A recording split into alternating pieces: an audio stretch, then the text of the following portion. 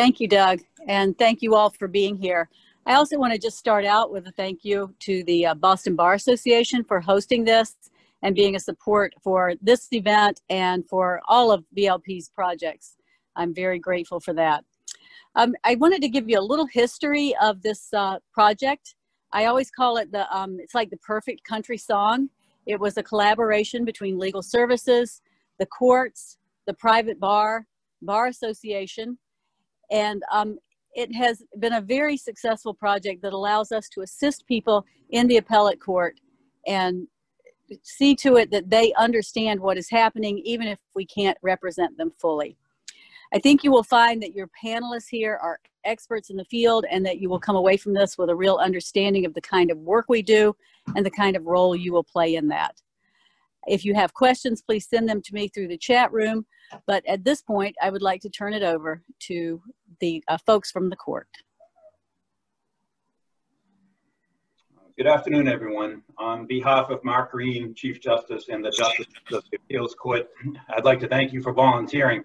The clinic began using space in the Appeals Court in 2015, and we have seen firsthand the clinic make a real difference for hundreds of self-represented litigants every year. Trial and appellate court staff can provide procedural information, but not the advice or counseling which many self-represented litigants need, especially given the complexities of interlocutory and appellate review. Litigants appeal from all of the trial courts and have a wide variety of issues and questions. They deeply appreciate being able to speak to a lawyer about their case. And we want you to know that the role you're about to undertake as a volunteer will be appreciated not only by the litigants, but by the justices and the court staff at the Appeals Court and the Supreme Judicial Court. So best of luck and thank you. Just following up on what Joe said, as an assistant clerk at the Appeals Court, I've been there since 2010. And I can't tell you how delighted we've been to have the volunteer attorneys coming into our office Wednesday afternoons and helping, because as Joe said, we can't give legal advice, as frustrating as that often can be for all of us. What we find happens when it's always, clinic day when the court's open and the clinic's not remote as it is now, is always a pretty exciting day in our office. And we often have a lot of people lined up outside early on, really waiting to get in to see the volunteer attorneys. And oftentimes we've always said, even if they don't have a good case, for whatever reason, the volunteer attorney might say, this might be a better avenue for you to go, which isn't doing an appeal. The fact that they can actually be heard by an attorney makes such a huge difference to them. So thank you so much for participating in this program, and we look forward to seeing you once we're all back in our physical office space. And thank you, Joe and Patty, for all the support from the court. We very much appreciate it. So as Doug mentioned, I'm Amy Anthony. I'm the supervising attorney from VLP for the clinic. So I thought I'd just sort of tell you about the basic protocols for the clinic and how it works. So the clinic is statewide, so anyone from the state can attend the clinic. We deal with state court matters only, so no federal court matters. And we are there for clients who want to appeal or who are at the appeal stage at either the appeals court or the SJC. And as Patty and Joe mentioned, sort of pre-pandemic, the way that the clinic worked is that we operated out of the appeals court clerk's office on Wednesday afternoons from about 12:30 to 4. And we were a walk-in clinic, so anyone could just walk in and sign up to get assistance. So often those were people who had come to the court asking questions who could be referred to the clinic. And also our housing clinic operated out of the housing court on Wednesday mornings before then. So often we would send people directly from the housing court over to the appeals clinic after their cases. So in the in-person session, we would first screen people for eligibility. We have to do that for our funding reasons. And then we bring them to our volunteers to help with their cases. The way that it works now in the pandemic, we were able to get the sort of virtual clinic going pretty quickly, which I was really happy about. And basically the way it works now is that we are seeing clients virtually. Instead of it being live, we're doing it by appointment, where we'll just schedule people for the same time that the in-person clinic was, which was Wednesdays from 12 to 4. During that time, the volunteer attorney will call the litigant and provide basically the same kind of assistance that they would have gotten in court. So again, we always do the screening and a limited assistance retainer ahead of time. Together with MINTS, we work to get you a clinic guide for you guys to follow, sort of outlining the clinic procedures and what your role is. And also copies of things like the limited retainer so that you know the exact scope of the representation that you'll be providing. And then I also do typically review the cases ahead of time and might provide sort of a note with some guidance or some basic kind of substantive information for you. And in both in-person clinic and in the virtual clinic, I'm always there for any substantive help you may need. In person, I'm just kind of in the room or floating around, and virtually I'm available by cell phone or by email. So it's working really well. And I think, you know, like anything with this pandemic, we're constantly trying to change. So we may be adjusting to the clinic to kind of better approximate the in-person clinic. We're talking about potentially doing like a Zoom kind of clinic or things like that. So there may be some changes, but we all have to adjust in these times.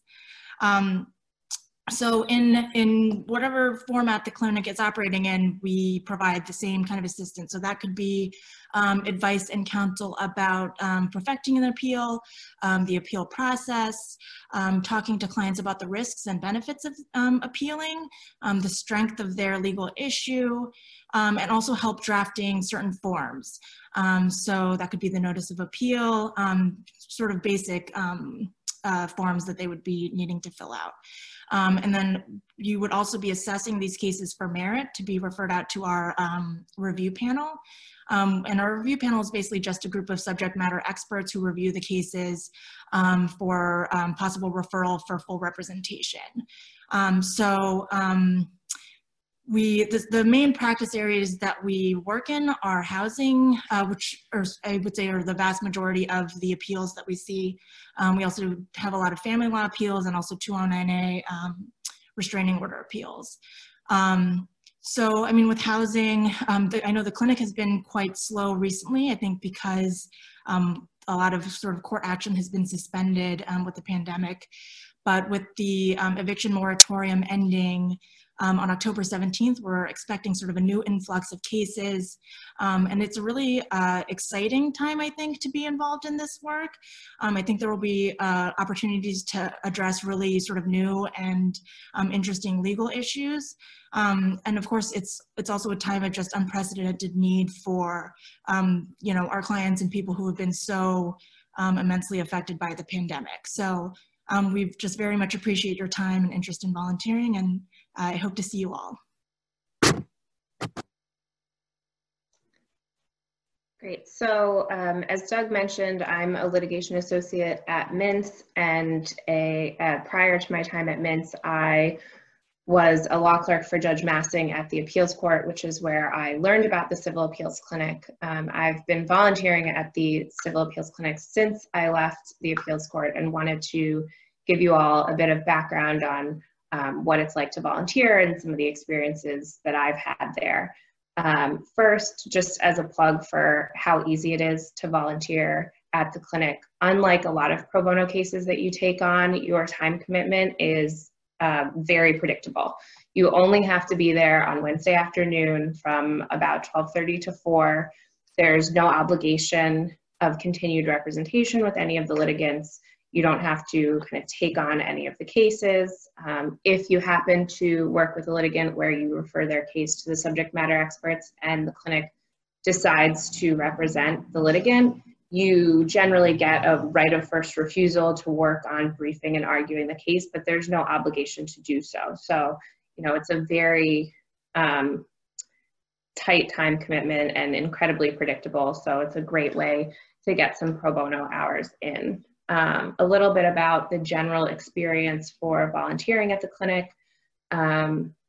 Usually when the clinic is not remote, We work hard to pair sort of more experienced attorneys and more experienced volunteers with less experienced people, so you're not left alone with any of the litigants, which can be a little intimidating the first time around. And it also provides you with a lot of really great experience, not just in volunteering and working with litigants, but experience that can be really helpful in your practice.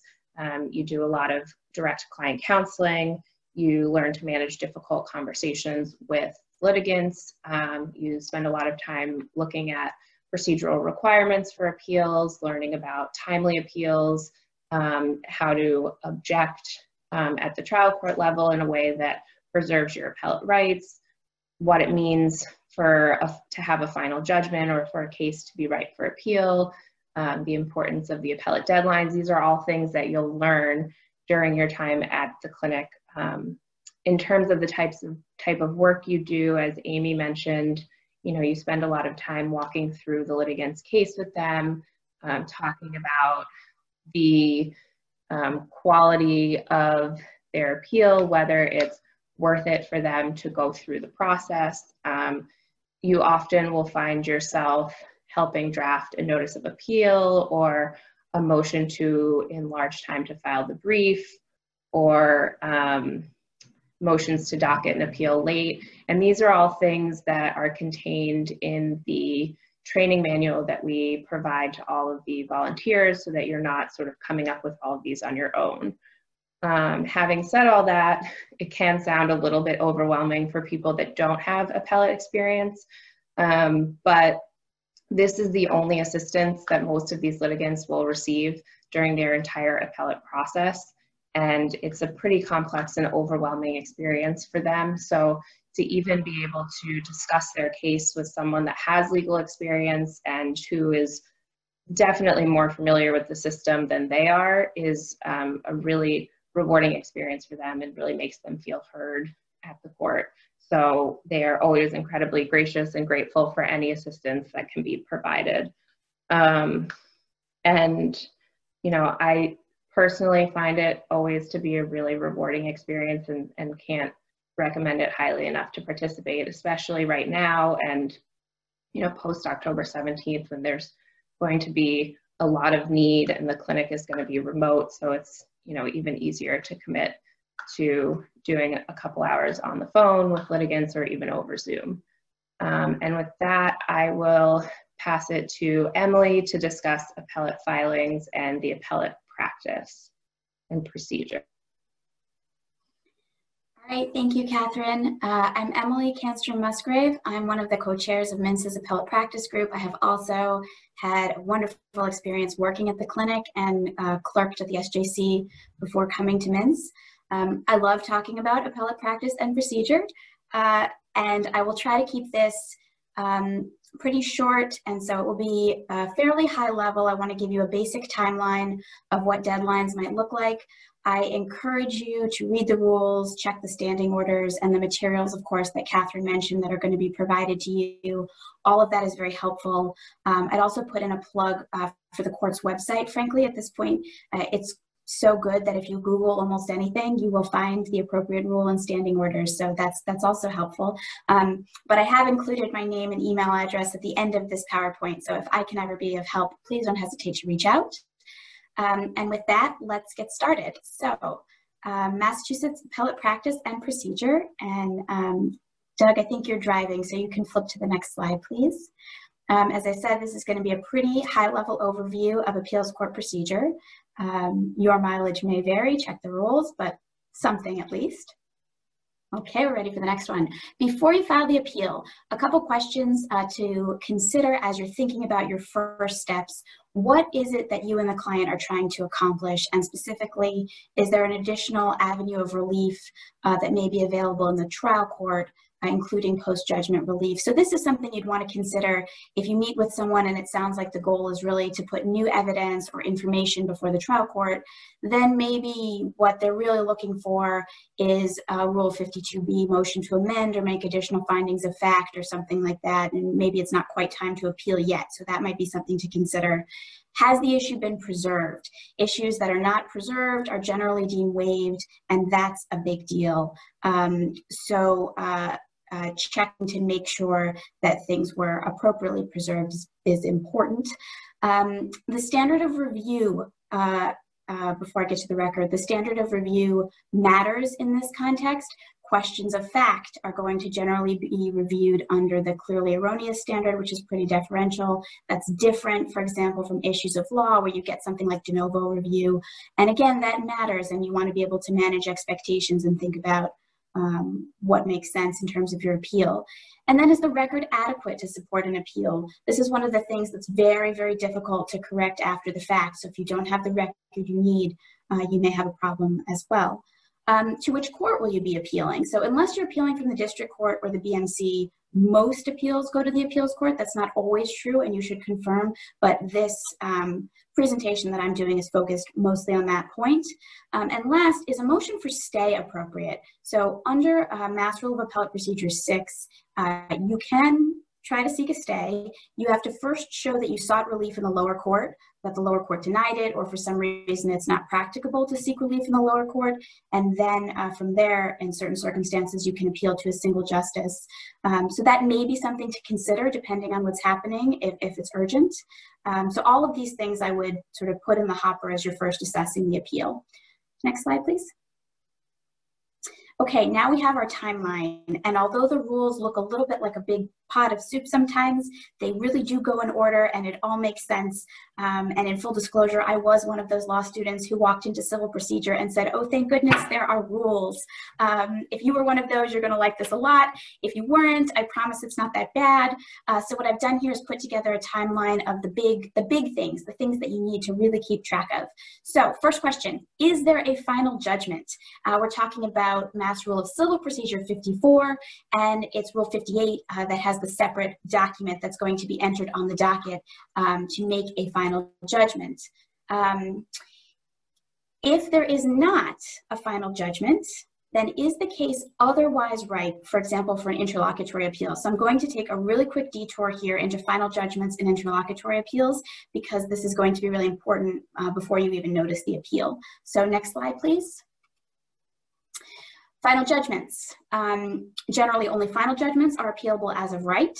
And if you look at Rule 54A, you get some sort of definitions about what constitutes a final judgment and where you might find one. I've listed some of those examples here.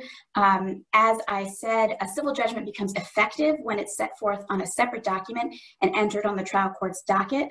And we'll talk about that again in a moment when we get to the notice of appeal. So you're going to want to be looking for these clues that a final judgment has in fact entered. Next slide, please. There are circumstances where you can appeal from something that is not final, and I just want to take a moment on interlocutory appeals. Most trial court orders are interlocutory. That means they're not appealable as of right. So some of these examples would be discovery orders, denials of a motion to dismiss, or for summary judgment, or orders staying judicial proceedings.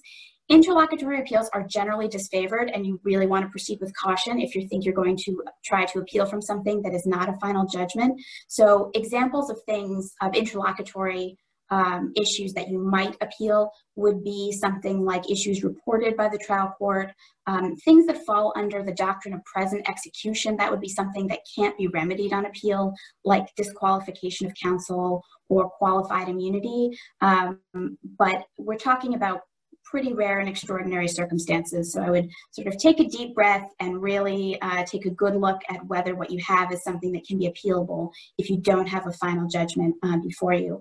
I do want to add to my detour one more little route, which is that you may hear people talk frequently about Chapter 211, Section 3, which is the general superintendent's power of the court.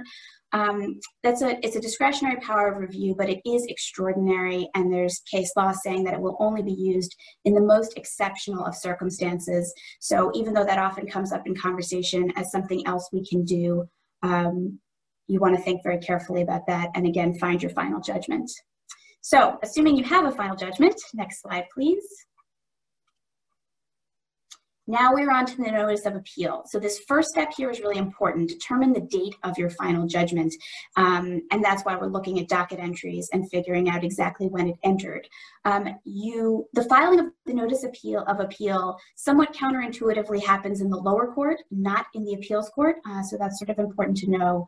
You need to file it within 30 days of entry of the judgment, 60 days if the Commonwealth is a party, unless it's a child welfare case. This deadline is really important. You need to do the best you can to stick to it. And there really is usually no reason not to file a notice of appeal. As you'll see from the templates, it's a pretty simple form that can be done in a couple minutes. And you can decide later not to pursue it. But if you don't timely file it, it's very, very difficult to do something otherwise. So something to think about. There are motions that will toll the time for filing a notice of appeal. All of this is set forth in Mass Rule of Appellate Procedure 4B, so you can take a look at that. An example, for example, would include a motion under Rule 50B or for amended findings, which we were talking about earlier under 52B. And if such a motion has been made, then the time to appeal runs from the entry of the order disposing of the last remaining motion. So then you'd have a little bit more time on this side. But again, with the notice of appeal, it's usually a good idea to file it if you think there's any possibility that an appeal will proceed. Next slide, please. Transcript request and assembly of the record. So here's where the deadlines really start to kick in. Within 14 days after filing the notice of appeal, the appellant must either order the transcript or say that none is necessary. The process for ordering the transcript varies a little bit depending on what court you're in, but you can find that out online and also check with court clerks. At that point, the lower court clerk transmits notice of the assembled record to the parties and the clerk of the appellate court, and that usually happens in about 21 days. Within 14 days after, actually, before I say that, a word on the record that comes from the trials court to the appeals court, it's sort of like a souped up docket sheet. So if there are things that you want the appeals court to really be able to look at, you may want to consider putting that in an addendum or in the appendix, and the rules are pretty specific about what goes where, addendum versus appendix. But don't assume that just because the record is being transmitted, everything that you'd want the court to see is in there. So that is something to think about also. Within 14 days after receiving notice of the assembly of the record, this is where we either pay a filing fee or, as will be often the case here, request a waiver of that fee. This is one of those things that is also really important to do within the time allowed, although I have it on good authority from some of my wonderful colleagues that there are possibilities of getting extensions if you're not able to make it within those 14 days. So perhaps that's true. I haven't done it, but I would say try to stick with the 14 days if you can. The other thing that has to happen within 14 days is the appellant must serve on the appellee designation of parts of the record to be included in the record appendix. I'll pause on that to say that the rule does encourage the parties to try to agree so that you're not designating and cross-designating, but this is the point in time where you really start thinking about what is going to support your briefs in terms of your appendix on appeal. Next slide, please. Okay. Your filing fee is paid or your fee waiver is approved. The clerk enters the appeal on the docket, and this is what kicks off your briefing schedule. From that point, the appellant now has 14 days from the issuance of notice of entry of the appeal to submit a docketing statement. This is under Appeals Court Rule 10. There's a sample docketing statement that's available. It's, I think, 2 pages. It's pretty quick to do. The docketing statement does not obligate you to discuss certain things, and failure to mention something in a docketing statement doesn't somehow waive it. And in fact, the form itself says that. If you have any concern, it says this statement is for information purposes only, and failure to raise an issue here will not preclude an appellant from raising the issue in its brief. So what you're doing is really explaining to the court what the issue is, but this is not intent. You're not going to be held to this as the appeal goes forward. So it's just sort of important to do it. And then the other deadline that has kicked in here after your fee is paid or your fee waiver is approved is that the appellant has 30 days from the entry of the appeal to file a corporate disclosure statement. This is SJC Rule 121, and it applies to non-governmental corporate parties only. So if you're in that situation, you have this statement to file as well. Next slide, please. We're taking a break. This is my yellow square instead of my red triangles, just to pause for a moment and say one word about direct appellate review. I'm not going to say a lot about that here because it's unlikely you're going to find yourself in a situation where you're filing a lot of applications for DAR. But if you come across a case that you believe should be reviewed by the panel of experts at the clinic to consider whether direct appellate review is an appropriate avenue, you can note that as part of your recommendation. So just to explain for those who haven't experienced this before, the way DAR works is that a case goes straight to the SJC. It doesn't go to the appeals court first. And this is really for questions of first impression, novel issues of law, constitutional issues, or questions of such public interest that justice requires a final determination by the SJC. So again, rare, but I flag it here. This is the point in time where you would start to make that consideration. Okay, next slide, please. Briefing schedule. The colors are not just for fun. We're talking about, well, they didn't actually come through. Moving on. The appellant's brief is filed 40 days after docketing of the appeal.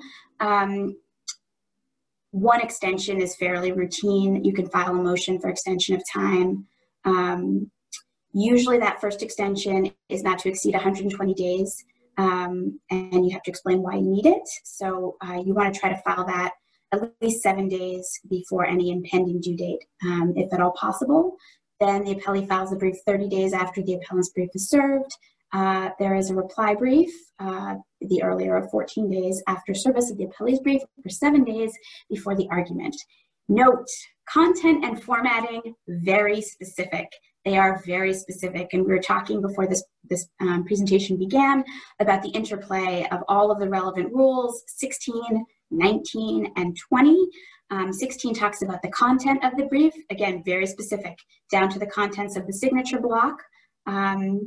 Rule 20 talks about length, and we're talking about whether you're going to be using a monospaced font like Courier New or a proportionally spaced font like Times New Roman. And depending on which one you use, the way you measure your length is different. So this is, leave yourself a little bit of time to read these rules and to think about all of these details.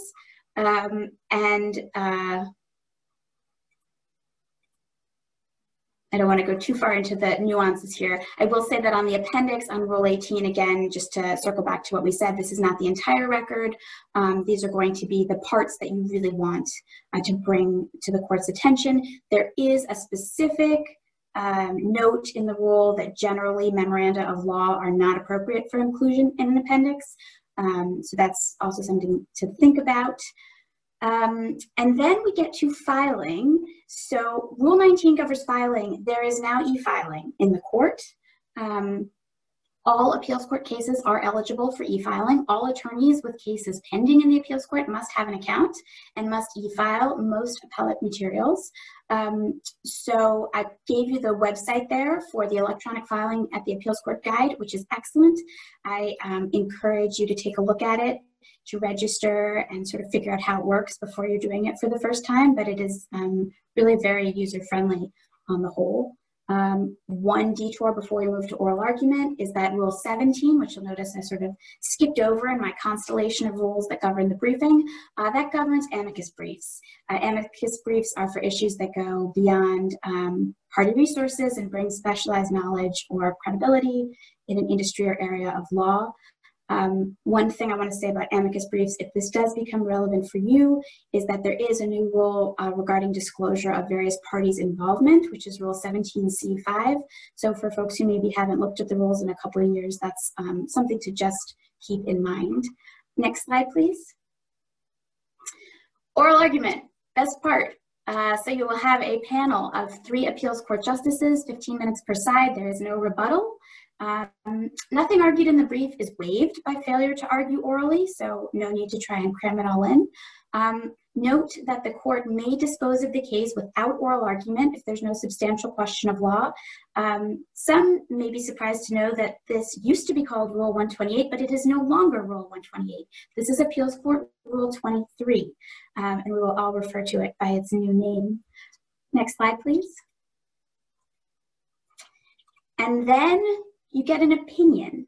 There are three possibilities for what that may look like. You may get a full opinion that comes with an author, it's precedential, and it also comes with a rescript, which is the order or mandate to the lower court disposing of the appeal. So common rescripts are things like judgment affirmed, judgment reversed. Usually this happens 130 days after oral argument or after briefing is concluded if there's no argument. You could also get now an appeals court rule 23, again, formerly known as 128. This is a summary disposition, would be no substantial question of law. These can be cited persuasively if they're after February 26th of 2008, not before. The last possibility is that you get a rescript opinion. That's a brief, unsigned appellate opinion. It is precedential. It doesn't come with a separate rescript document. And then we get to what's next. Next slide, please.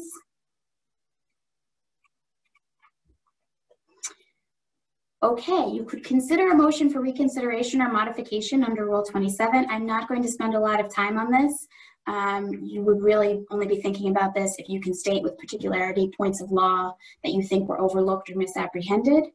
You could also consider filing for further appellate review. That's Rule 27.1. You need to do that within 21 days after the decision, and that is a request to the SJC. And the standard there is substantial reasons affecting the public interest or the interest of justice. So again, use sparingly. Last slide, please. And this is the summary timeline. So this hopefully is a helpful sort of high-level roadmap of when your deadlines kick in, what these things look like. I'll say again that filing the notice of appeal is really important to do. There's usually no downside to doing that. You don't want to miss that, but there may be opportunities to expand some of these deadlines. So if that happens, reach out to someone. We can hopefully be helpful. And the last slide has my name and email and phone number. That's my direct line. So if I can be helpful in any way, please let me know.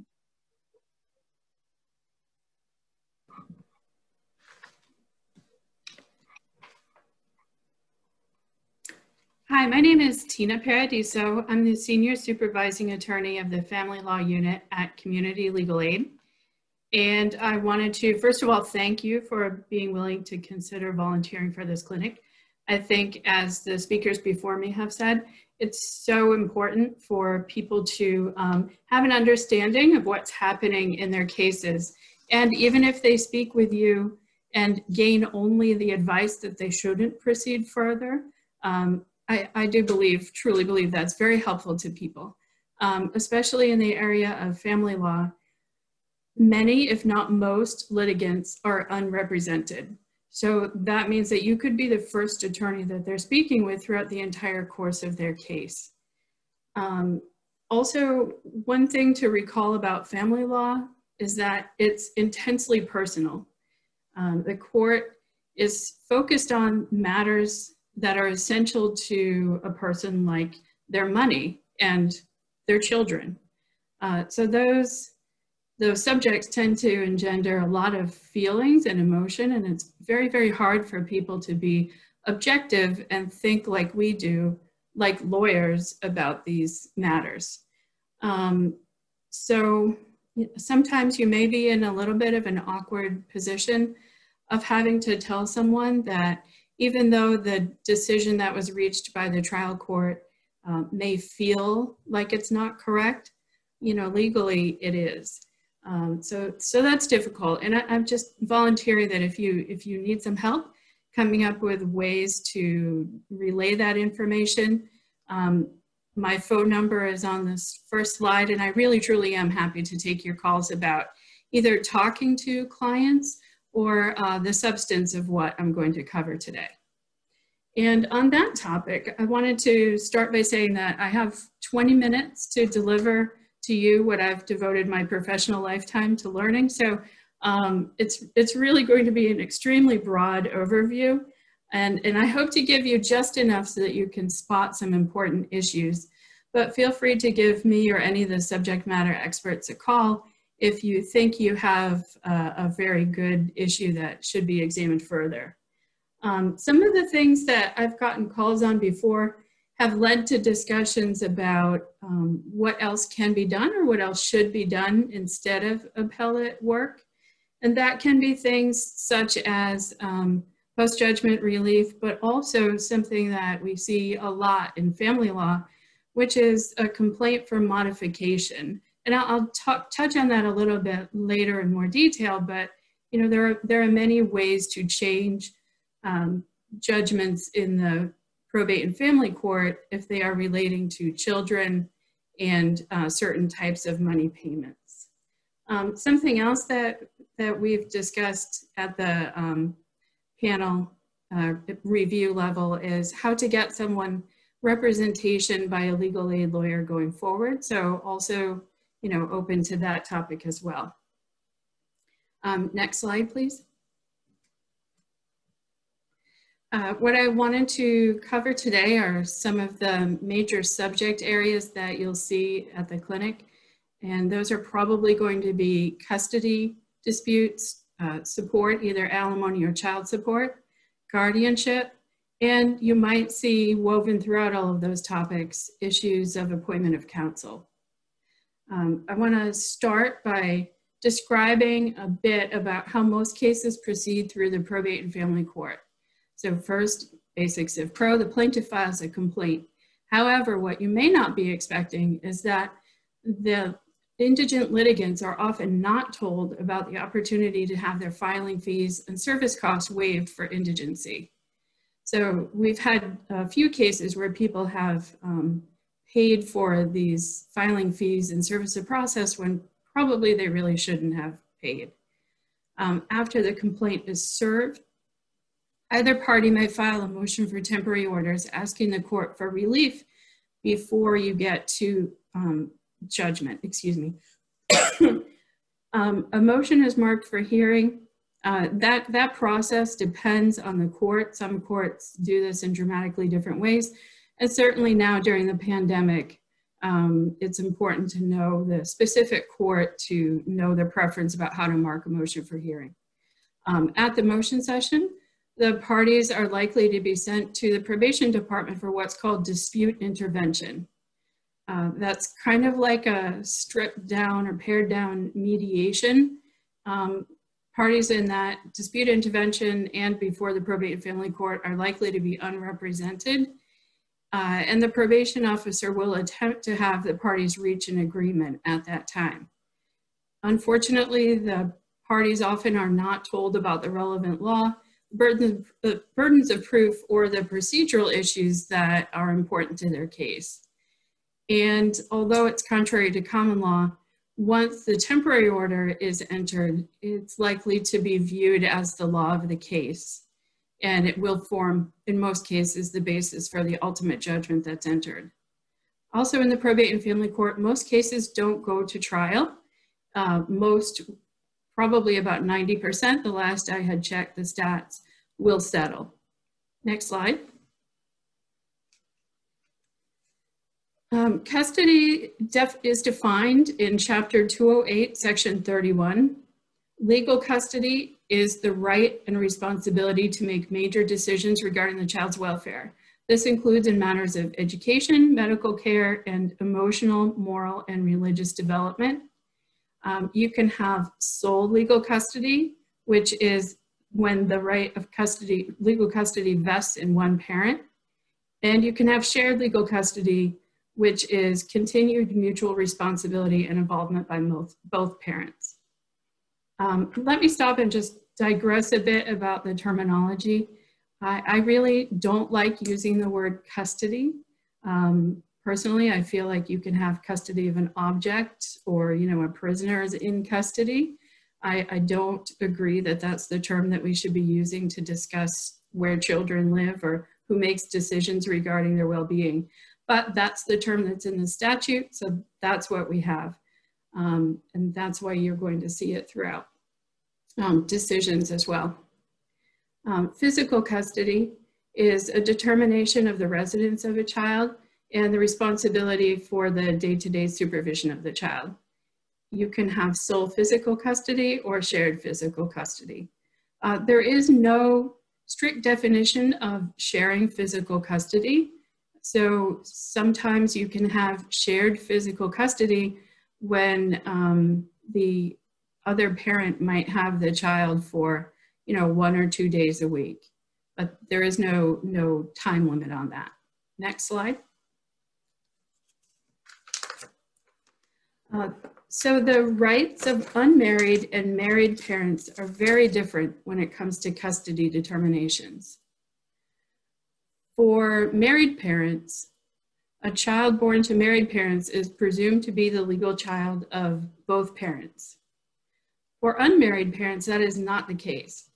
A non-marital child doesn't have a legal father unless and until both parents sign an acknowledgement of parentage or until a court enters an adjudication of paternity.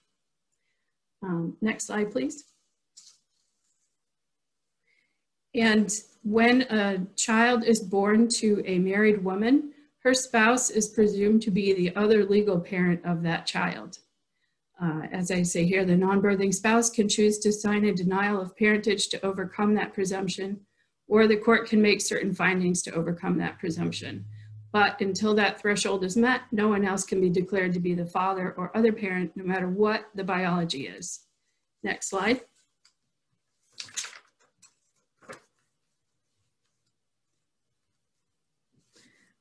What's often surprising to people is that for unmarried parents, unless and until there's an order of the court saying otherwise, the mother of a non-marital child has custody, both legal and physical, of the child. This is by statute and also mentioned in subsequent case law, Smith versus McDonald. This came about perhaps very deliberately because at the time of birth, approximately 24 to 26% of children don't have an identified legal father at or around the time of birth. And so you can see the legal morass that could potentially be opened if we have to try to wait if medical decisions need to be made and we need to wait until we adjudicate paternity before we give life-saving treatment. That would not really be a great system. Next slide, please. When determining custody and parenting time for non-marital children, the court has different considerations than when viewing children of a marriage. The court is meant to examine the pattern of caregiving and responsibility that was in place prior to filing the complaint. And if the father would like to have a form of shared custody, the father must show an affirmative history of cooperative and involved parenting in order to obtain custody. That's also the case for legal custody. And again, you can imagine why this is important. If the parties did not intend to live together and or parent a child together, and they really don't have very much in common and they had no common intent on how to raise a child, these are things that the court's going to want to take a look at. This is an area where uninformed pro se people, both mothers and fathers, have a lot of trouble. This isn't something that comes naturally. Mothers may have unwittingly ceded this right in dispute intervention. Oftentimes they'll sign over what they're told, it's just the fair thing to do. So they give joint legal custody in cases where it may be utterly inappropriate, like they have fundamental disagreements about educational decisions or medical decisions. Fathers also don't understand what they need to show or prove in order to obtain shared custody. And some judges also don't understand the standard and or don't give it its due regard at the time of trial. And some judges have said, blatantly on the record that they are giving shared legal custody almost as a consolation or as, and I really hate saying this, but it has been said, that they are doing it as an experiment to see what happens. I think that is a real shame to be experimenting with the life of a child to see how it goes, but that does happen quite frequently. Next slide. For married parents, the presumptions are very different. And as you can see, in most circumstances, both parents have shared custody of the child. And there is no presumption in favor of or against shared legal or physical custody. Next slide. The court, in order to determine custody of marital children, is guided by the best interest standard. And there is no definition. Even if you look in the case law, it's very difficult to figure out what best interest means exactly. So that varies on a case-by-case basis. Next slide. Even if the non-custodial parent does not have shared legal custody, they still have the right to access the child's academic, hospital, or other health records. One little note here is that the provider must be careful to redact all information regarding present or prior addresses if there's an order to impound the address of the child or custodial parent. Next slide. Okay, this is something that I think has come up frequently at the clinic. It certainly comes up a lot in our practice. And that is the concept of removal of the child out of the Commonwealth. If a parent is married and the child resides with them, they cannot move outside of Massachusetts with the child without the court's permission or written permission of the other parent. If the parents are not married and no father is named on the birth certificate, the mother and child can leave the Commonwealth without permission. But if the father is on the birth certificate, the mother must get court permission or written consent from the father before removing the child permanently from the Commonwealth. Next slide. Domestic violence is a concern in the probate and family court far more frequently than you might imagine. There was a study done in the Norfolk Probate and Family Court a few years ago that showed that domestic violence was present in some way in approximately 76% of the cases going through the court. So it's likely that you might see some of those issues come before you when you're at the clinic. There are certain protections in the law for survivors of domestic violence and their children. Those are in both the statute relating to custody of marital children and the separate statute relating to non-marital children. Next slide. If the child was conceived as a result of a rape and the parent was convicted of the rape, the conviction can be used as conclusive evidence of a serious incident of abuse that would weigh against custody being with the convicted parent. However, one thing to know is that it is very rare to find an actual conviction for rape that would lead to this disqualifying section of the statute. Next slide.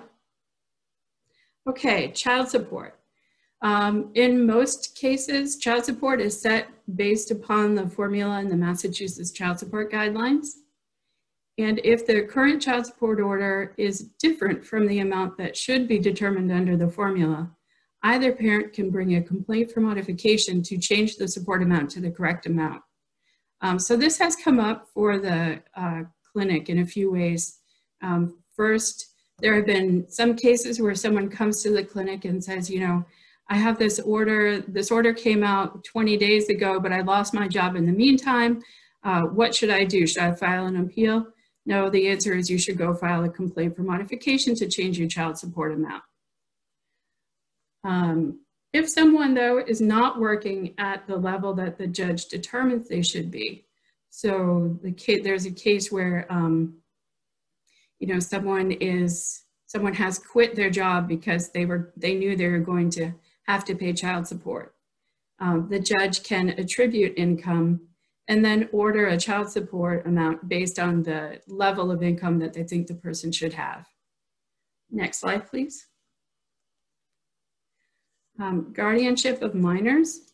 The statute here is very unclear, especially if you ever have time and you want to look at it side by side with the statute relating to guardianship of incapacitated adults. But what it essentially boils down to is that someone can get guardianship over a child if the parents of that child are unfit or unavailable to parent, or the parent has given consent to the guardianship. Indigent parents are entitled to counsel when someone attempts to bring a guardianship petition. Indigent parents are also entitled to counsel if they would like to change or eliminate the guardianship. The court may appoint a guardian, as I said, if the parents are unfit or their guardian consents, but this is meant to be a very high bar, and guardianship should not be awarded lightly. The burden of proof at the time of a parent asking for a change in the guardianship order is on the guardian to show a continuing need for the guardianship. Next slide. There is a provision in 209C that I want to bring to your attention. 209C is the statute covering most aspects of custody for non-marital children. And Section 7 allows for appointment of counsel to represent either party whenever the interests of justice require. So if you have someone who, for some reason, still has some aspect of the litigation ongoing, you may want to tell them that they should go back and ask to have counsel appointed in the trial court. A few years ago, the clinic did refer an issue or a case that seemed like it was going to present this issue very clearly, but fortunately for the parties involved, it settled before that issue came up in the appellate case. Okay, so that is the end of my formal presentation, but I wanted to save some time to answer any questions that you might have.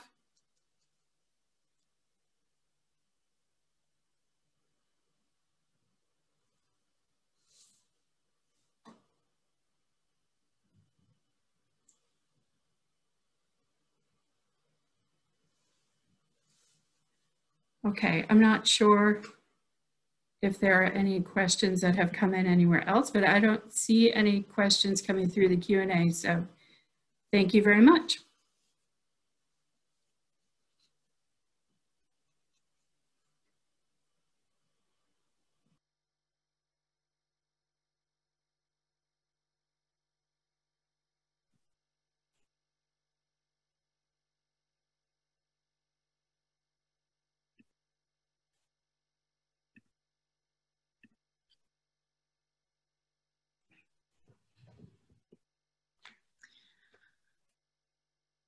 All right, so hi again, everyone. It's me, Amy Anthony again. So just to give you a roadmap of our Housing Court Appeals training portion, there are going to be two parts of the training. So the first part, which I'll be presenting, is on appeals from final judgments in summary process cases. And then the second part, which will be presented by Dick Bauer, will be appeals from post-judgment orders. So if you do have any questions along the way, please feel free to put them in the chat box, and we will address them after each part. And then I also just wanted to direct you to your materials, which are in tab 14.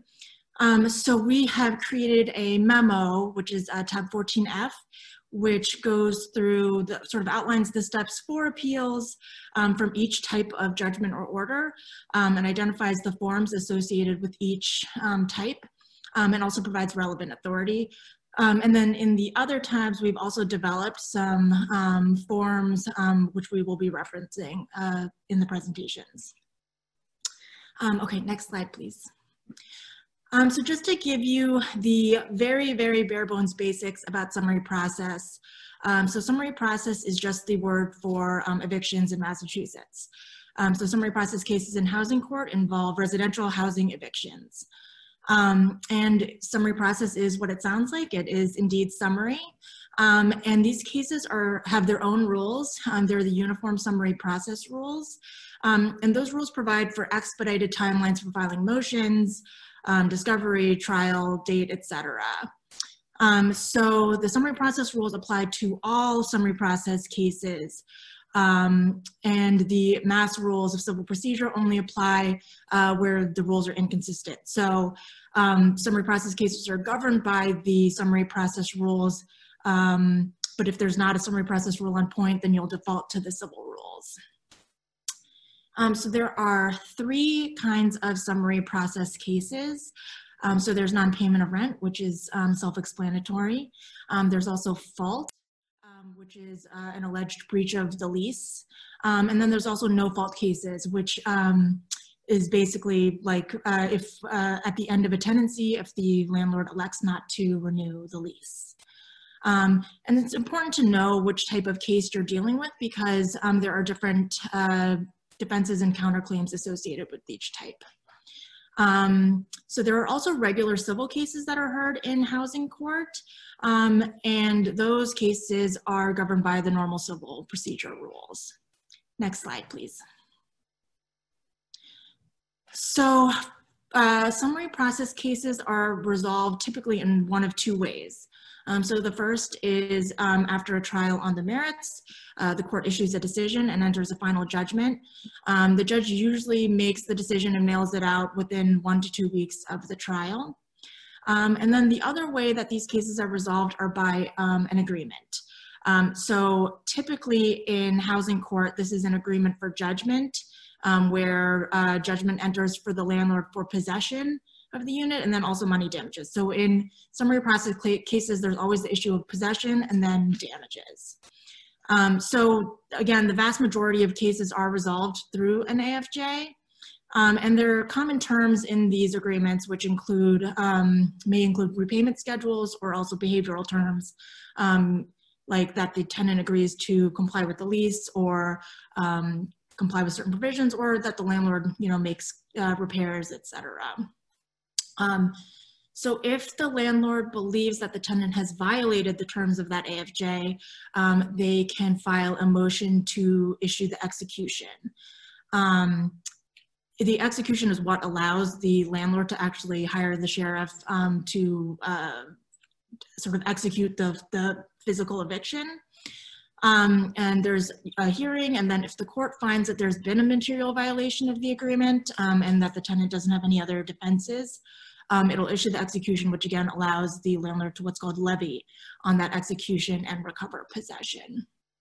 Next slide, please. So we did want to note that there are 2 types of agreements that you may see.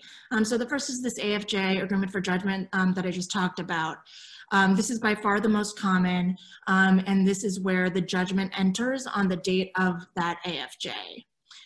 The other type of agreement that you may see, but which is less common, is just an agreement or stipulation, which provides the judgment enters on a later date.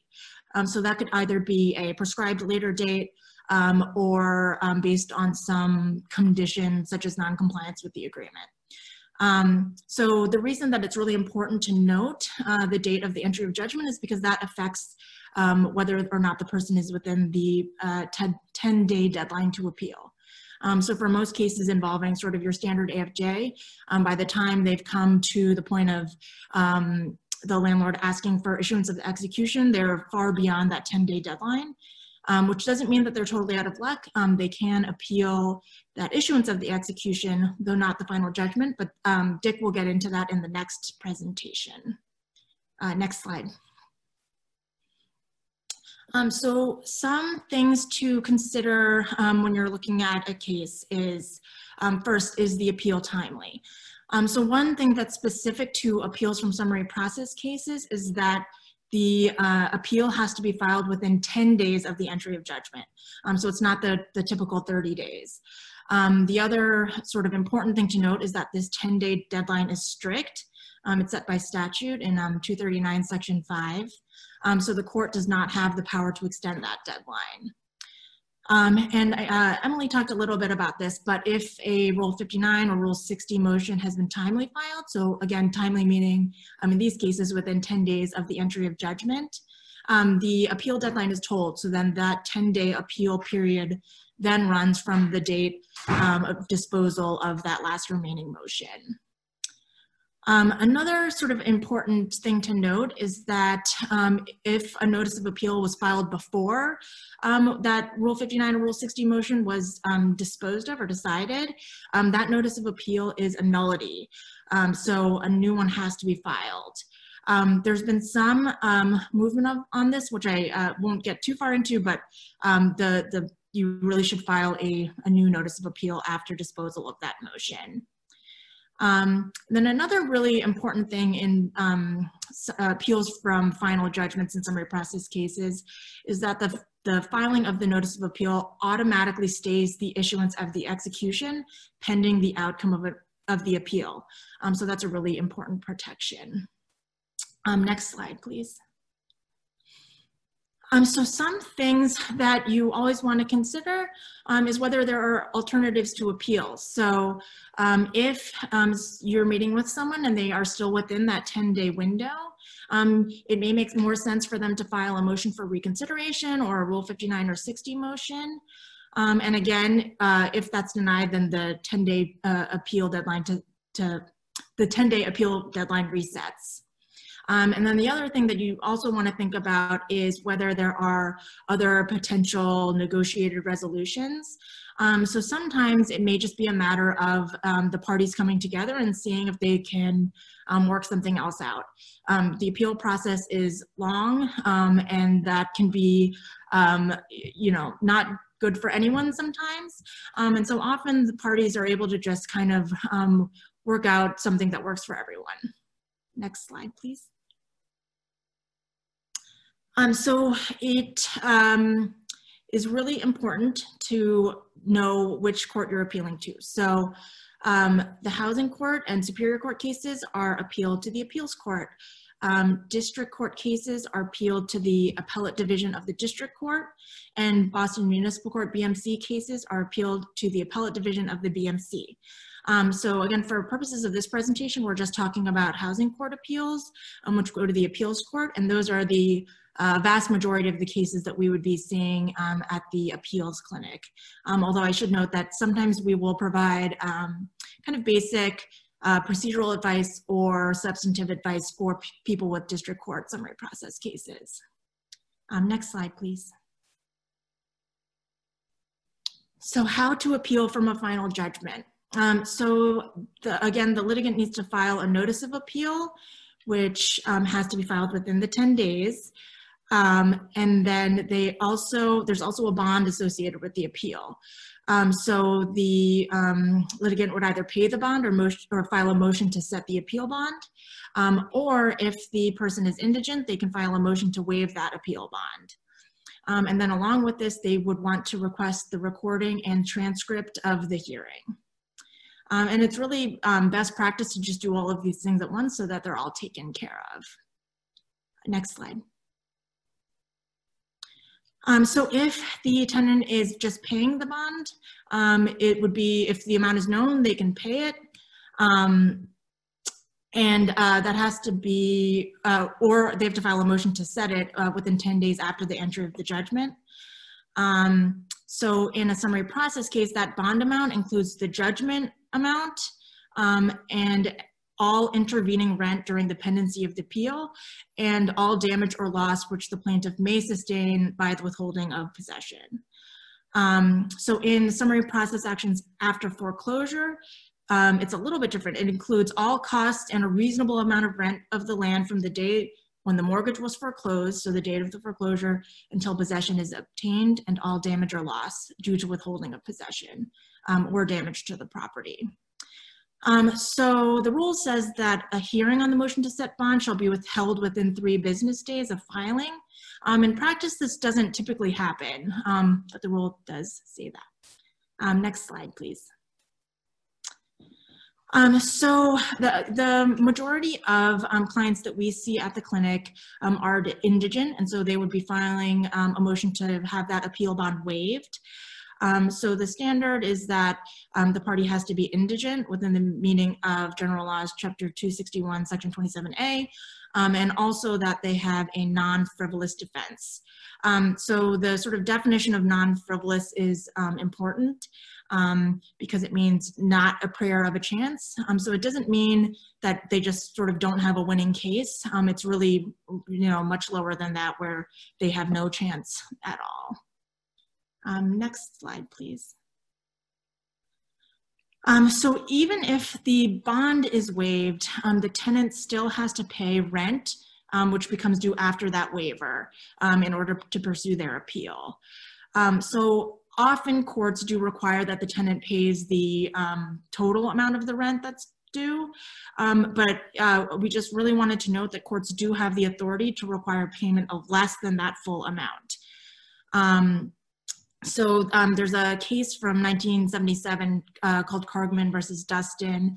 And in that case, the appeals court went through sort of the development of Chapter 239, Section 5, and sort of emphasized that it sort of moved into allowing judicial discretion in ordering an appropriate amount of bond. And then there was a recent SJC case, which was Bank of New York Mellon versus King. That just came out in June, where the SJC again sort of emphasized this idea that the judges have a lot of discretion in determining the amount of rent that the tenant has to pay during the pendency of the appeal. And in exercising that discretion, the SJC really emphasized that the court should be attempting to achieve a fair balancing of both parties' interests. So some of the factors that the court can consider are, again, sort of like bad conditions to the apartment that would affect the fair market rent or fair rental value of the property, the merits of the defense, the number of months that the landlord hasn't received any rental payment, the amount of sort of the landlord's monthly obligations for the property, the duration of the litigation. There are various things that the court can consider. But then the other thing is just that the court can consider if basically the tenant's ability to pay. So this is just a really important thing to note because you can really push back on that amount that the tenant has to pay, with the idea being that, the purpose of this bond order is, it shouldn't be creating a monetary barrier to someone pursuing a meritorious appeal.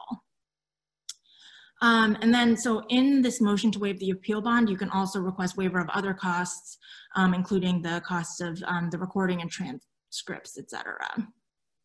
Next slide, please. So just a couple other considerations related to the bond orders. So in a fault-based eviction, so that's again an eviction where the issue is a lease violation. And so there's no typically money at issue. There's usually not a monetary bond. And another important thing is that the court may not impose non-monetary conditions on the appeal.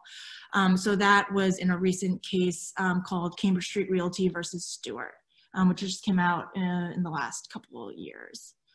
And then the other important thing to note is that the appeal is really conditioned upon compliance with the terms of the bond order, and that failure to post the bond or to otherwise comply with the court's order may result in dismissal of the appeal. So the court can dismiss it without hearing. That's one sort of also important thing to note. And then one issue that we do see, because many of our clients do have various types of housing subsidies, where the bond may be set when the rent is a certain level, but sort of during the pendency of the appeal, they may lose their job or have a change in family composition or something like that, which sort of changes the their rental calculation. If there are conditions which changes the tenant's ability to pay, they really should seek a change of that bond order by filing a motion with the court. Because even though their rent may be calculated lower by like a housing authority, the bond order is still the bond order, and that can sometimes create a lot of issues and confusion. Next slide, please. You can appeal from the bond order. So if a motion to waive appeal bond is denied, or if the tenant otherwise just disagrees with the bond order, they can appeal it by filing a request for review of that order within 6 days of the court's decision. The request is filed in the housing court and gets transmitted to the appeals court. But what gets transmitted to the appeals court is a really sort of skimpy version of the case. So along with this request, the tenant really should include all of the relevant lower court documents that they want the appeals court to see. So this appeal goes to the single justice of the appeals court and is decided after a hearing. And then the tenant has 5 days to comply with the single justice's order, otherwise the appeal is dismissed. Next slide. And so there's no direct appeal from the single justice's denial of a request for review, but a tenant can still challenge that bond order after the appeal is dismissed. And Dick will be talking about appeals from the dismissal of appeal in his next section. Next slide, please. So if there are any questions, I'm happy to answer them.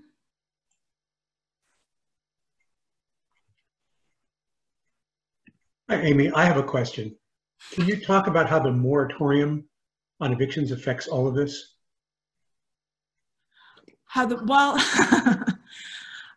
So many cases have either been suspended or, just have not been able to be filed.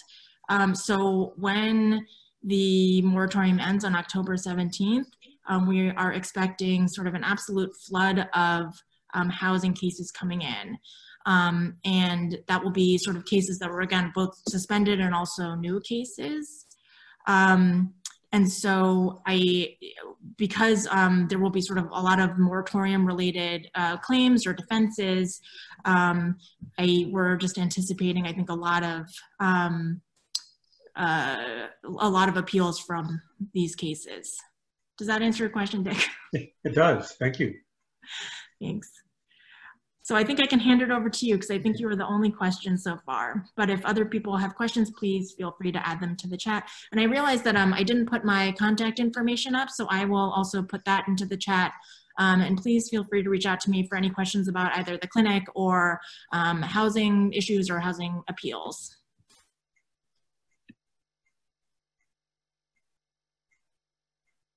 So as Emily had explained earlier in the overview of the process, normally appeals are from judgments.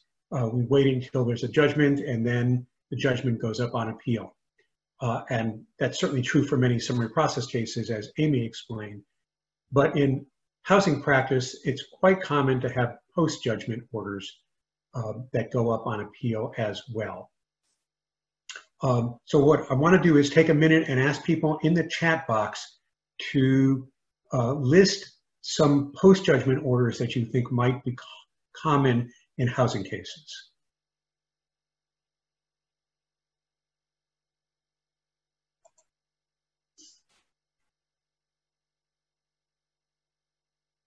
So please put those in the chat box. Post-judgment orders that you think might be common in housing cases.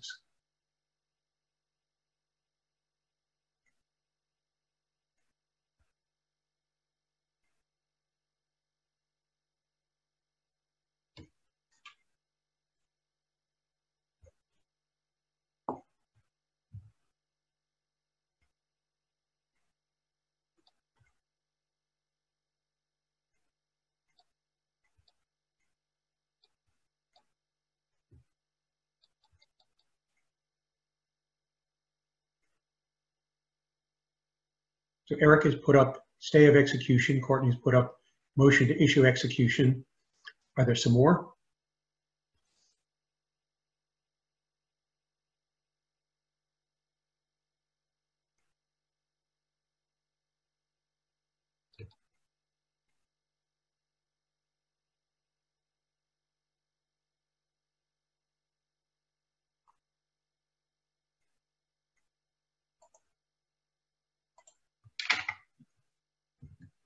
So that's a good sample to start with. So after judgment is entered in a summary process case, whether by agreement or by order of the court, there are a number of post-judgment orders, several of which people put up in the chat box, and we will go through the more common ones and talk about how they work, and all of these are appealable orders. What's going to distinguish them generally from appeals and summary process judgments are three things. One of them is the time period to appeal. One of them is the question of stay. And one of them is that while the courts understand that judgments are appealable, frequently the judges or the clerks or opposing parties may not understand that these are appealable at all. So one of them is a motion to issue the execution. And as Amy explained earlier, that's typically a situation in which the landlord and the tenant entered into some kind of agreement. The landlord now is alleging that the tenant breached the agreement and has filed a motion to have the execution issued. These are appealable, and with all of the things we're talking about, they are appealable to the full appeals court. The issues here are going to be limited, since it's not the judgment going up, but just an appeal of the order allowing the issuance of the execution. It's going to be limited to the correctness of that order. And that's going to mean whether the judge erred in finding that there was a, quote, substantial violation of a material term or condition of the stay, or a material term of the agreement for judgment. And that's a statutory standard that's set out in General Laws, Chapter 239, Section 10. But another issue could be whether the tenant was entitled to reasonable accommodation because of disability, whether the tenant was entitled to accommodation based on domestic violence under the Violence Against Women Act, or whether there was some other kind of post-judgment change, such as a new tenancy was created. Another post-judgment motion which is common is denial of a motion to vacate defaults. There's quite a high level of defaults in summary process cases. The tenant defaults, the tenant files a motion to remove the default, and the court denies the motion. Of course, if the motion is allowed, the default is gone and the case proceeds. But if the judge denies the motion, the tenant has a right to appeal that denial.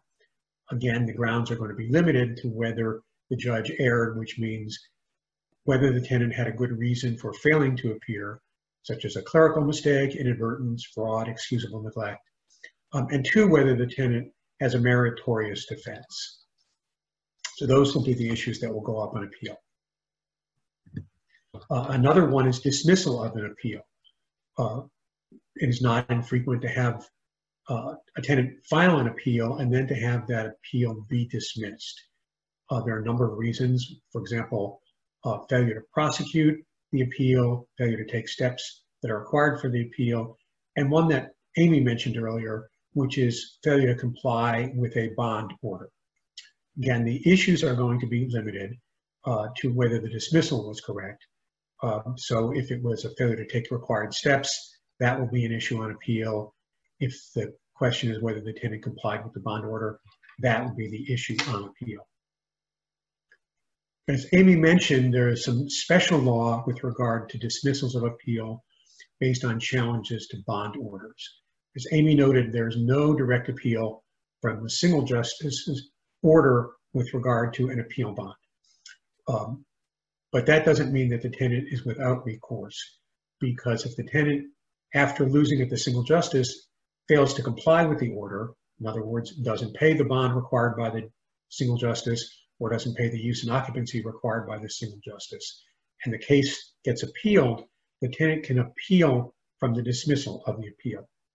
And on appeal, the tenant gets to raise the question of whether the bond order was correct and whether the tenant had a non-frivolous ground for appeal. So, for example, the trial judge denied waiver of the bond, saying this appeal is frivolous. The single justice affirmed that if the appeal then gets dismissed, the tenant can appeal that dismissal and can say the single justice got it wrong, the appeal was not frivolous, and therefore the bond should have been waived. If the appeals court agrees with that, the dismissal of the appeal is vacated, the appeal is reinstated, and the original underlying appeal goes ahead.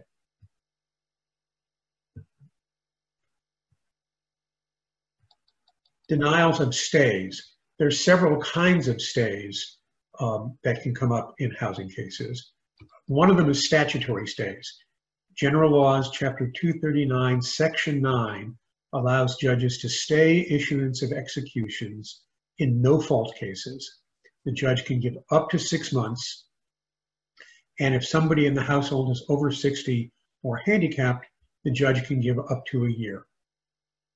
The judge may refuse to grant one of these stays, which are discretionary, or may grant it a more limited stay. The judge might grant 1 month rather than 6 months, or rather than 12 months.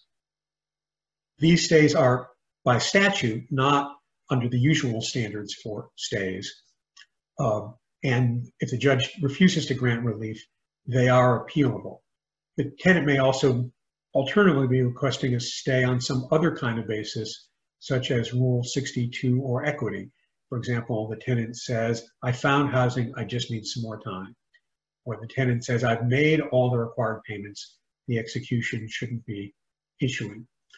All of these are appealable. Again, the issue on appeal is going to be limited, and here it's going to be limited to whether the judge abused their discretion in denying the stay. The steps to an appeal are going to be similar but not identical to those in an appeal of the judgment. There's going to be a notice of appeal, but here the time period for appealing is 30 days because this is not an appeal of the judgment, which has a 10-day period, and therefore it just comes under Appellate Rule 4, which provides for 30 days to appeal. Although, of course, since the tenant is at risk of being physically moved out, the tenant is presumably going to want to get it in as soon as possible. Second, there is no automatic stay in these cases because they are not appeals of the judgment, so the defendant is going to need to request a stay. I want to take a minute and ask people to use the chat box to put up where do you think you would go to request the stay.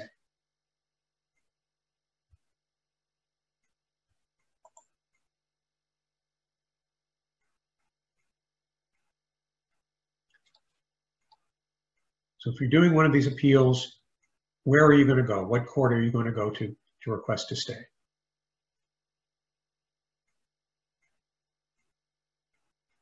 Please put it in the chat box.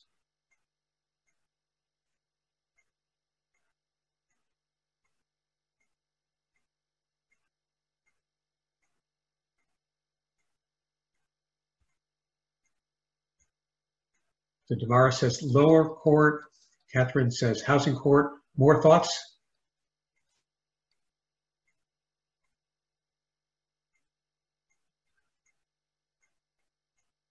Appeals court, Julia says.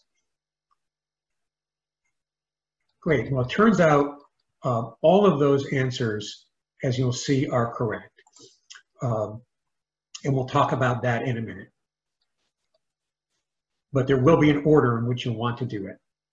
And the other thing you want to do as part of the steps of the appeal, just as if you were appealing from the judgment, is to request a transcript. And we've provided in the materials that we're providing to you in tab 14E some materials on how to request a transcript. It's now done all electronically. You can order the recording, you can order the transcript, you can order both, and you'll find information about how to do that in tab 14E.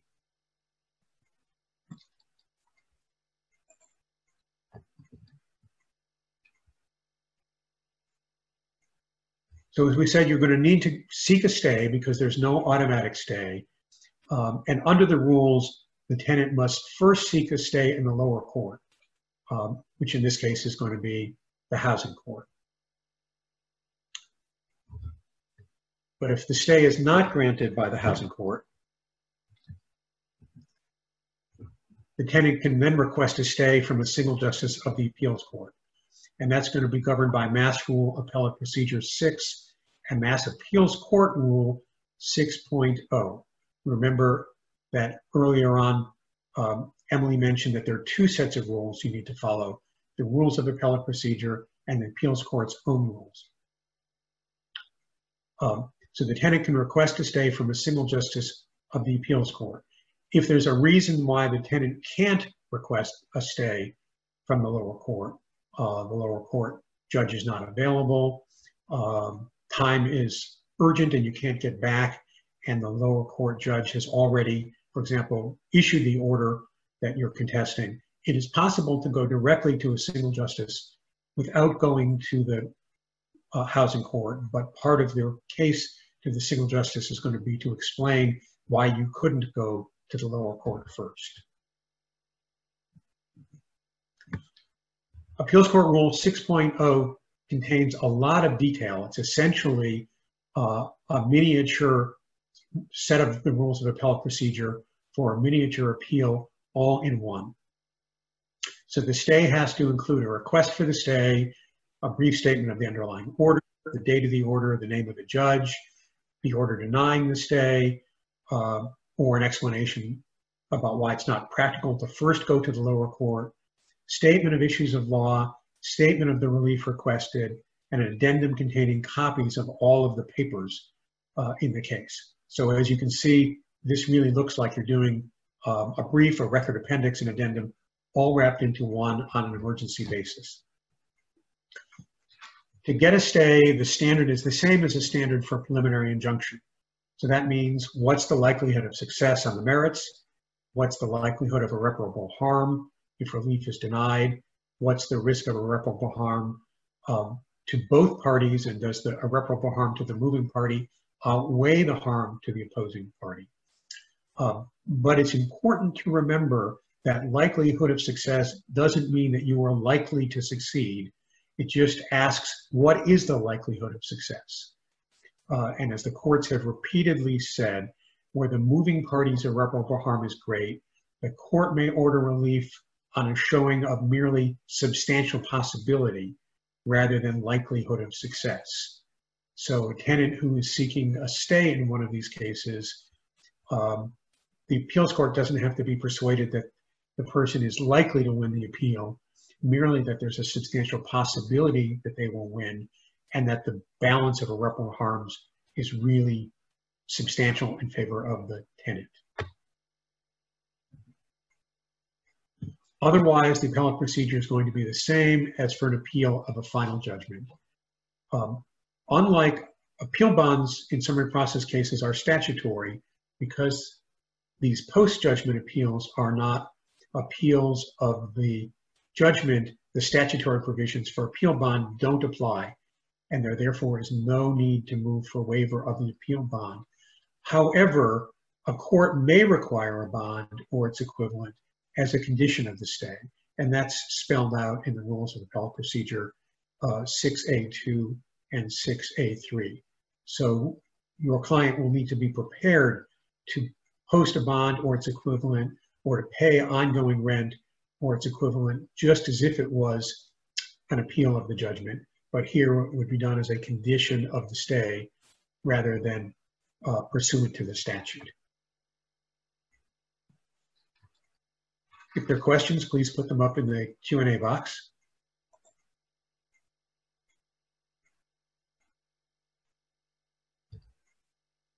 So somebody's put up a question, appellate court, then SJC. So I'm not sure whether that is meant with regard to the appeal itself or with regard to the stay.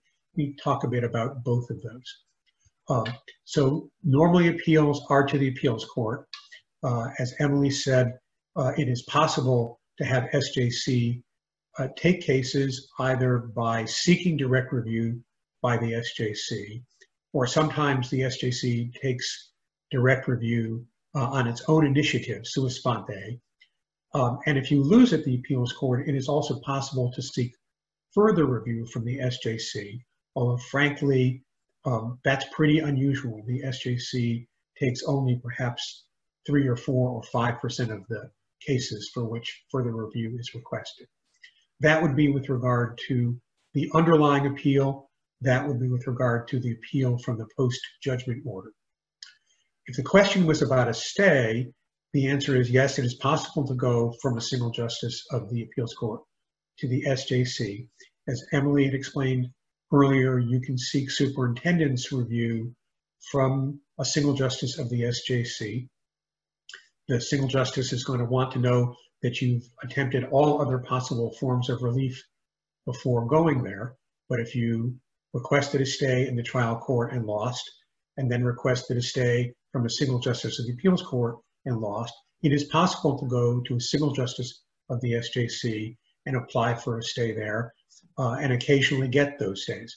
So that is a possible option if you can't get a stay from a single justice of the appeals court.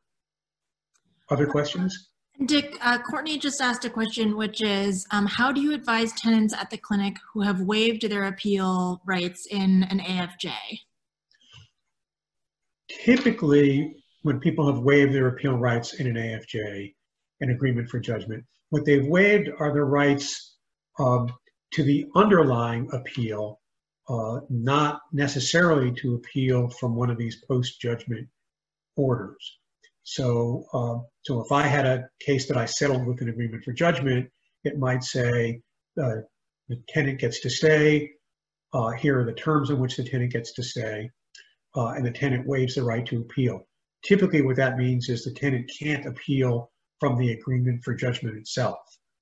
But if the agreement says the tenant gets to stay on certain conditions, and the landlord then alleges that the tenant breached those conditions and asks for issuance of the execution, and that issuance is allowed, the tenant usually has not waived the right to appeal the decision to issue the execution. If in the very unusual case in which the agreement for judgment did purport to provide for waiver of the right to appeal, even from a post-judgment order, I think you may want to look at the question of whether that waiver is enforceable, since nobody knew at the time what the issues were going to be, and it therefore is questionable on policy grounds whether that waiver ought to be treated as effective. It's one thing to waive your rights as part of the agreement. It's another thing to waive potential future rights that have not yet come into existence.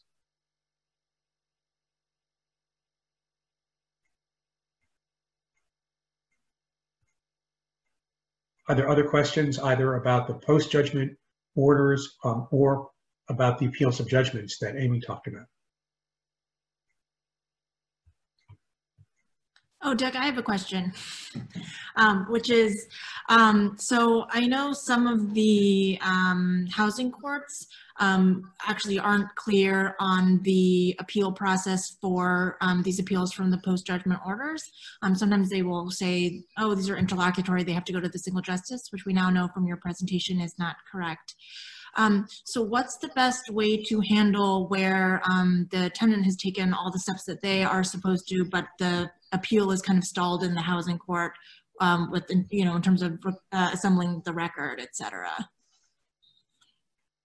So I think people may want to try going to the appeals court, to the clerks perhaps, and seeing whether they can get some assistance there. Are Joe and Patty still here with us?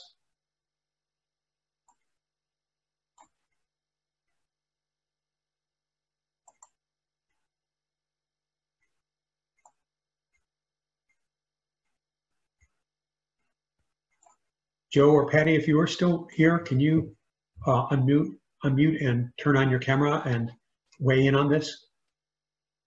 And can you just repeat the question again, please? Hang on. Just, Thanks, I'm here. Patty. Sorry, there we are. Okay. Yeah. Could you repeat the question again, Amy? Sure. So, Amy, do you want to repeat it? Do you want me to do that? Sure, I can repeat it. So my question was that some of the courts actually are seemingly sort of not aware of the process for appealing these post-judgment orders, and may sort of incorrectly characterize them as interlocutory and, you know, say that they have to go to the single justice. So the question was, what should tenants do when they've followed all of the steps that they're supposed to pursue their appeal, but where the appeal is kind of stalled in the housing court, where the housing court isn't assembling the record, et cetera? So if they're not, there's always the option of filing a motion to compel assembly of the record. Many times a litigant will bring that to our court first, and they'll, for exactly the reason you're saying. And typically what the court would do a denied without prejudice to refiling in the trial court in the first instance. Because again, there may be some confusion on the part of the clerk's office there. That would be brought to a judge's attention, who would typically know that that was a final appealable order and the record should be assembled. Certainly anytime, anybody from the clinic or anybody from, as far as a litigant goes, can always call our office. And that's what we would suggest to them, is to just file the motion in the trial court in the first instance. Is that helpful? Yeah, that's great. Okay. Thanks so much. Okay. Patty, does the clerk's office ever call a lower court clerk's office about something like that to try and expedite the process? If there's a real stumbling block, we will call and just clarify. Oftentimes, what will happen is, I have to say that it gets resolved by the party filing the motion themselves in the trial court. But we've definitely done that to help expedite. So. Thank you for the answer, and thank you for the expedition. Okay, good. I'm sorry I got a little stuck there trying to get myself turned back on. That's okay. You were probably not expecting to be called on. No, that's you're coming back. I'm just reading along here, and then it was just, oh dear. Okay, thank you. Okay. Other questions, Amy? No, there are no more questions in the chat or the Q&A. Okay.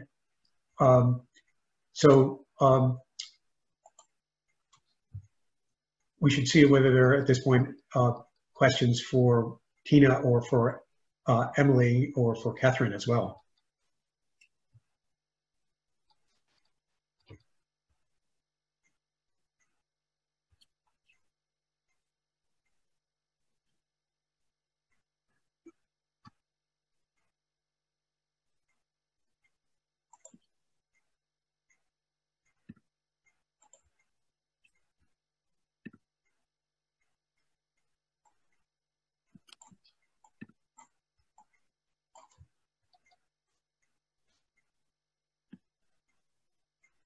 If they're not, I think we get to send people home early on a beautiful Friday afternoon.